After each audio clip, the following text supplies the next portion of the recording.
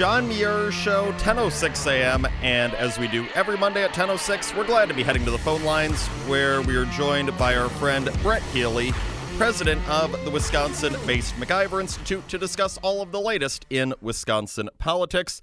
Brett, how you doing today?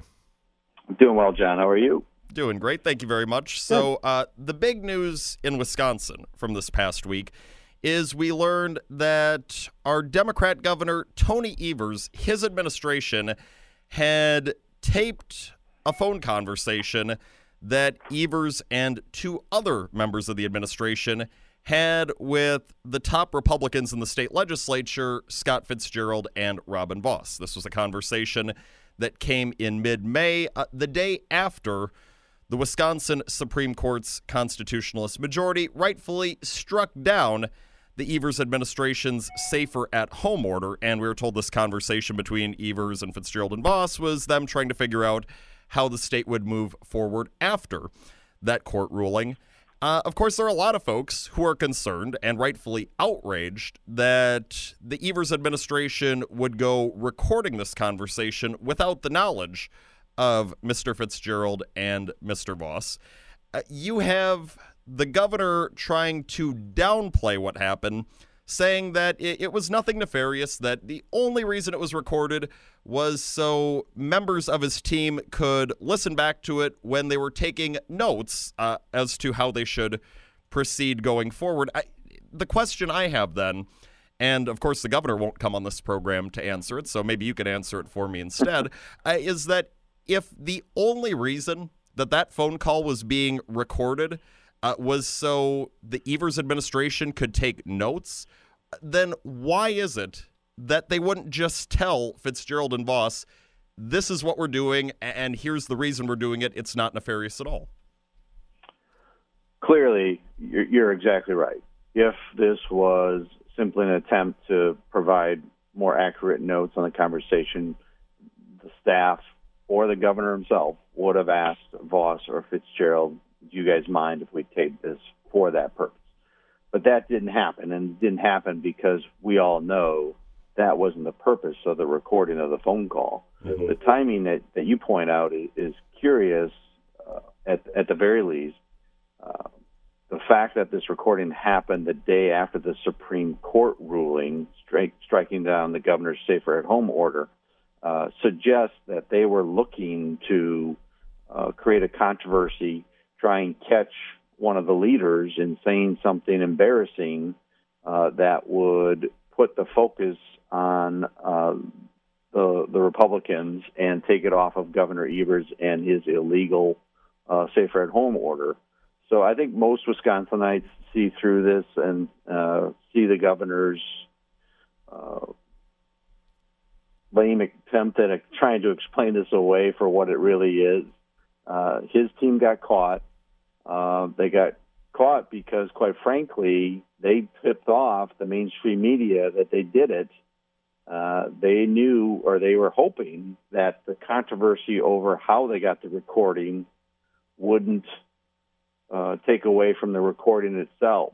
And they were hoping that their friends in the mainstream media would just completely ignore the fact that this recording was illegal. In Wisconsin, we're a one-party consent state, which means that someone on the call has to consent to it being recorded, but that has to be announced and has to be publicly talked about, especially to the others on the call.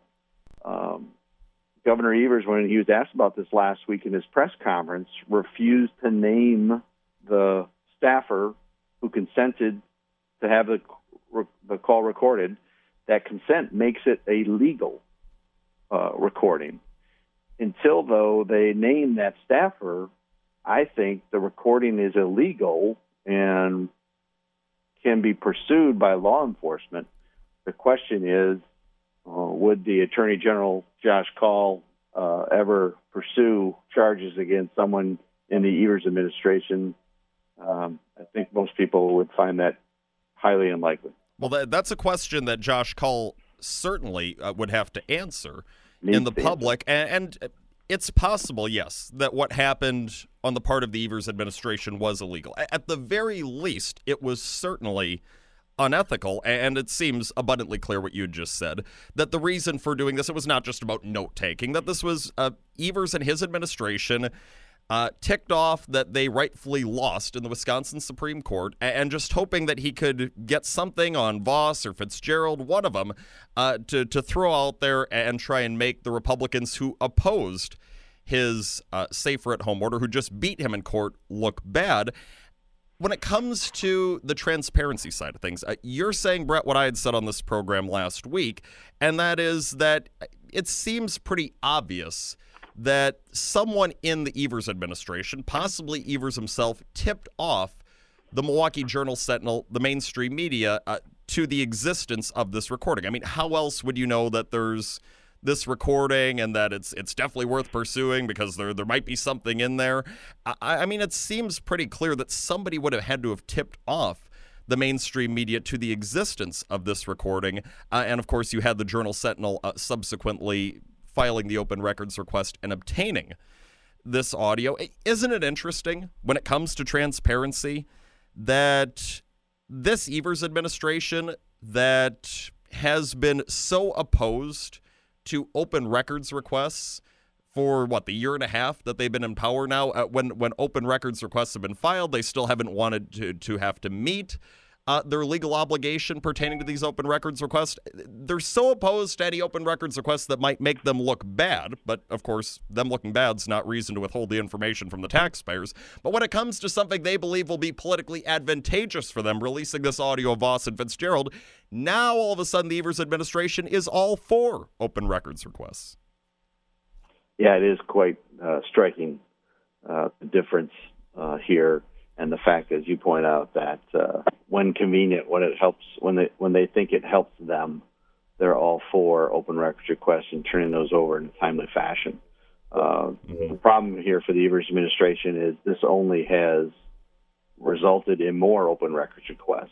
And I think you're going to see a flurry of new requests to see if any other audio recordings exist within the administration, within the East Wing, within Governor Evers' personal staff. And I guess we'll have to wait and see if they are as eager to fulfill those open requests as they were to fulfill this one. Mm-hmm. Well, and if Governor Evers and his administration have turned the page and they're now open to government transparency, then I would like to see them meet every open records request in a prompt manner. And also, since apparently they love government transparency, tell us, the Wisconsin taxpayers, who recorded the conversation and who, if anyone, consented to that conversation being recorded, because in the name of transparency, we absolutely deserve to know what was happening pertaining to this corrupt and, again, possibly illegal action on the part of the Evers administration, as we're being joined here on the John Muir Show by MacIver Institute President Brett Healy, talking the latest in Wisconsin politics. And we got the latest Wisconsin revenue estimates in during the past week. If you could tell us, where do things stand? Yeah, every May, the Nonpartisan Legislative Fiscal Bureau takes a look at tax collections for the year and updates the legislature on their revenue projections for the state of Wisconsin. This, of course, is important because the amount of tax collections that are coming into state government determines how much they can spend, whether or not they need to raise taxes, cut spending. And, of course, this one took on added importance this year because it is the first revenue estimate we have since COVID-19 and the lockdown and the economic shutdown of our state. And the news, not surprising, is not good. I think many people were expecting bad news, and we found out that tax revenue is down $380 million compared to last year. No one was really surprised by that. Unfortunately, we won't have a full picture of how much revenue we have lost until July because, of course, the federal government and state government followed. They extended the deadline for filing taxes until July 15th, so we won't know exactly for sure how much money is coming into the state coffers until everyone has had a chance to file their taxes for this year. But the initial report is not good. The question is now, will the revenue drop be big enough that we are forced to have a budget repair bill if the budget is out of whack because of a downturn in the economy, less money coming in. There is a provision in state law that says the governor and the legislature need to fix the situation, and it's called a budget repair bill. I'm hearing that people still think we're not going to need a budget repair bill, but again, we won't know for sure until July. There are a couple positive signs here. Withholding taxes are up compared to the year before. Some sales tax numbers are up, suggesting that certain industries that stayed in business saw increased activity even during the lockdown. So it is actually kind of a mixed bag right now, but everyone's kind of holding their breath to see what the July returns will show. And of course, Brett, the economic problems we're seeing in the state of Wisconsin, they are a direct result of what Governor Evers and his administration did with this unconstitutional, later unlawful virus response. There's the Safer at Home order. And, I want to take a look. Where do things stand at this point? You don't hear nearly as much about the virus and the virus numbers as you used to, weeks ago, months ago, when it was more advantageous for the political left. But where are things standing now, since I know you still are following the numbers here in the state of Wisconsin? I think these numbers show not only was the Safer at Home order unconstitutional, but clearly was an overreaction. Yesterday, June 14th, showed that we had a total of 420,000 people in the state of Wisconsin have been tested. 397,000 of those came back negative. We currently have 5,500 sick. We've had over 16,000 recover from COVID. And here's the key again. We only have 291 who are currently hospitalized with COVID-19. Remember that the whole purpose of Safer at Home, the shelter-in-place order, was to minimize the curve of the infection so that we could save our healthcare system. We've never really even come close to overwhelming the healthcare system. 291 hospitalized statewide with COVID-19 is certainly our healthcare system can handle that.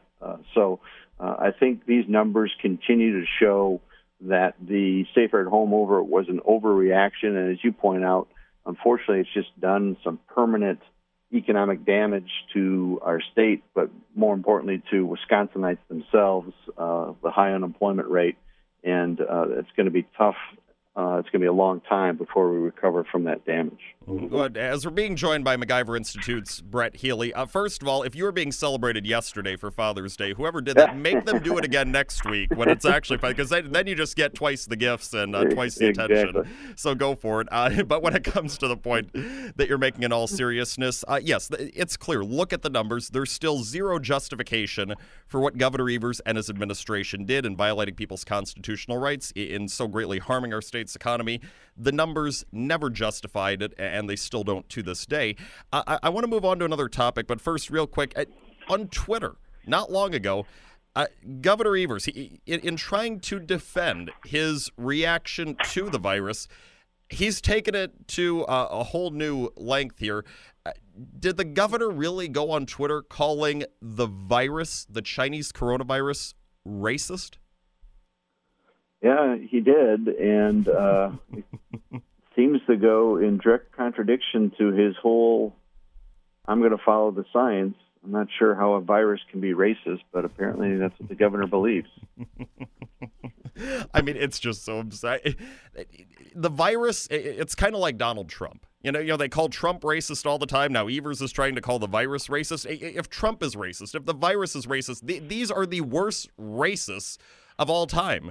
Because, Trump, he's going and helping all Americans, including Americans in minority communities. This virus is going and infecting people of all skin colors, including a lot of white people in the state of Wisconsin. I mean, the virus, like Trump, if the virus is racist, then it's like one of the worst racists that I've ever seen, which, of course, in reality, Evers, he's full of it. He knows he's full of it, but now he's just trying to deflect attention from his failed predictions however he can.